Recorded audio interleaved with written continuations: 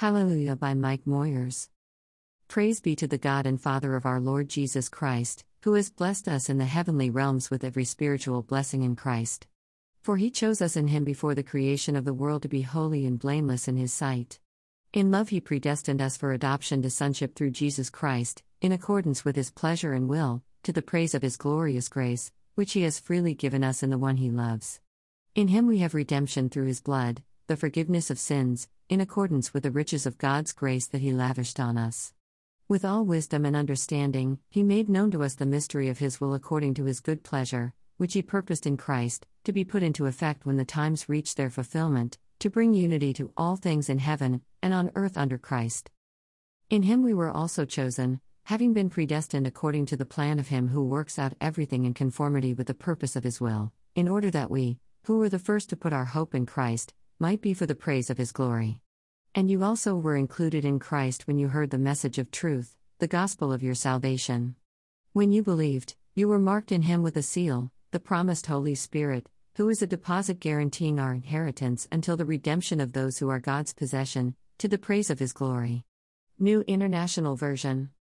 God has blessed us. The word blessing comes from the same word for giving thanks.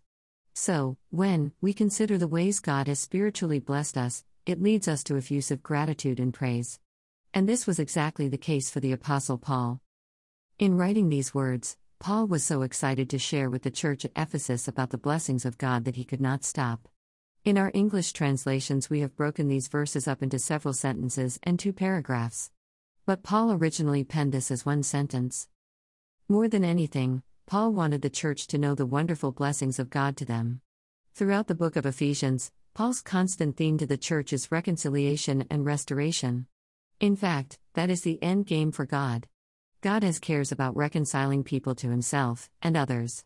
The Lord deeply cares about restoring the entire world to the lordship of Jesus Christ. To accomplish this gigantic feat, God intervened into humanity by giving the church 3 main blessings: election, redemption, and inheritance. Election. The word chosen in some English translations is the Greek word kappa lambda epsilon kappa tau sigma, eklektos, or election. This is where it all begins for us. Even before the creation of the world, God had the end of the story in mind. Divine decisions were made about outcomes and results. This approach, by the way, is how we are to engage ministry in the church. That is, we begin with the end in mind of what we want to accomplish. Then, we gather the people and begin making the needed decisions to see that end purpose realized. Too often, churches begin with a group of people and wonder about what they should do, which is backwards from how God does it. In eternity past, in love, God predestined us to be adopted as his children. You and I are so loved by God that we were special to him before we were even ever born. Election means God has a purpose for us. On the human level, we elect candidates so that they may serve the common good and put their energies into accomplishing some noble cause. Likewise with God. We were not elected or chosen by God solely to go to heaven when we die. Although that is true and shall happen, the reason we were chosen by God was for us to be holy and blameless, to be for the praise of God's glory. We are not in some sort of holding pattern on earth, impatiently waiting for the afterlife. Rather, we are to be active in accomplishing God's purposes for our election. And what is that purpose? We are to participate with God in the grand scheme of reconciling and restoring all of creation back to the original design. Therefore, every act of forgiveness, grace, love, and kindness, every overture of faith and communication of the gospel to others, and all steps of obedience are small movements toward the great restoration story God is writing. For example, the book of Acts ends on a dramatic note with no resolution to it. That's because the story is still being written. We are chosen to be a part of it. Redemption. To be redeemed means to be delivered by a payment of a price. In the ancient world, slavery was an entrenched part of the society. The picture of the slave market provided a means for Paul to communicate a spiritual blessing. We have been redeemed from the slave market of sin through the payment of Christ's blood, and so now, we enjoy the freedom from and forgiveness of sin. This is not just redemption from something, sin, death, and hell, it is also redemption to reconciliation and restoration. God elected us to receive redemption so that the grand design of bringing all the earth under the lordship of Christ will happen. God has and is creating a new society, the community of the redeemed, that will realize the original design of unhindered connection with God and others. Inheritance. We are receiving an inheritance. It will be put into effect when God's timing and purpose is accomplished, and Paul spells the purpose out, to bring all things in heaven and on earth together under one head, Jesus Christ. Here is how Paul envisions what is coming: the chosen and redeemed of God will one day die, then they will go to be with Christ. But that is not yet the end, because the entire world still needs redemption. This is why the preacher of Hebrews could say about the great heroes of the faith: these were all commended for their faith, yet none of them received what had been promised. God had planned something better for us, so that only together with us would they be made perfect. Hebrews 11:39-40, NIV.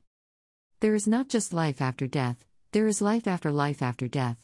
All those people of faith, including our believing friends and relatives who have gone before us to be with Jesus, are waiting.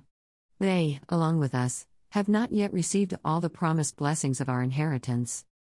We are waiting for the reconciliation and restoration of all things, a new heaven and a new earth in which we will be together as sons and daughters in the kingdom of God with Jesus as King over us. The possession of the Holy Spirit is the guarantee that this is the case, and it will happen. Conclusion. Our blessings of election, redemption, and inheritance are all activated by faith. Belief is the switch that turns on the blessings to us in a real and actual way. The electricity is there in the person of the Holy Spirit. The light bulb is there, and it is us. So, the question for us today is, are we turned on and shining brightly, or is the switch off? We must access our blessings by belief in the Son of God who loved us and gave himself for us. God is on a mission to reconcile and restore the world. Our salvation is part of God's plan to make that happen. God is a missionary. The Lord has chosen us to be emissaries to a world that needs redemption and restoration. The Church is like no other institution on earth, existing for the life of the world and not for itself. Like a mighty army, we are to train ourselves for godliness so that we can engage an invisible enemy and see the kingdom of God come, and the will of God done here on earth as it is always done in heaven. The camaraderie we enjoy as fellow soldiers is not the end purpose, restoring enemy territory back to its original government is. So, we care for our wounded and do everything we can for them. There are yet more spiritual battles to be won and hearts captured for King Jesus. May you and I, then, give thanks with grateful hearts for the great spiritual blessings of election, redemption, and inheritance, so that God's benevolent and merciful rule might spread everywhere to everyone. God our Savior, you desire that none should perish, and you have taught us through your Son that there is great joy in heaven over every sinner who repents. Grant that our hearts may ache for a lost and broken world. May your Holy Spirit work through our words, deeds, and prayers, that the lost may be found and the dead made alive, and that all your redeemed may rejoice around your throne, through Jesus Christ our Lord. Amen.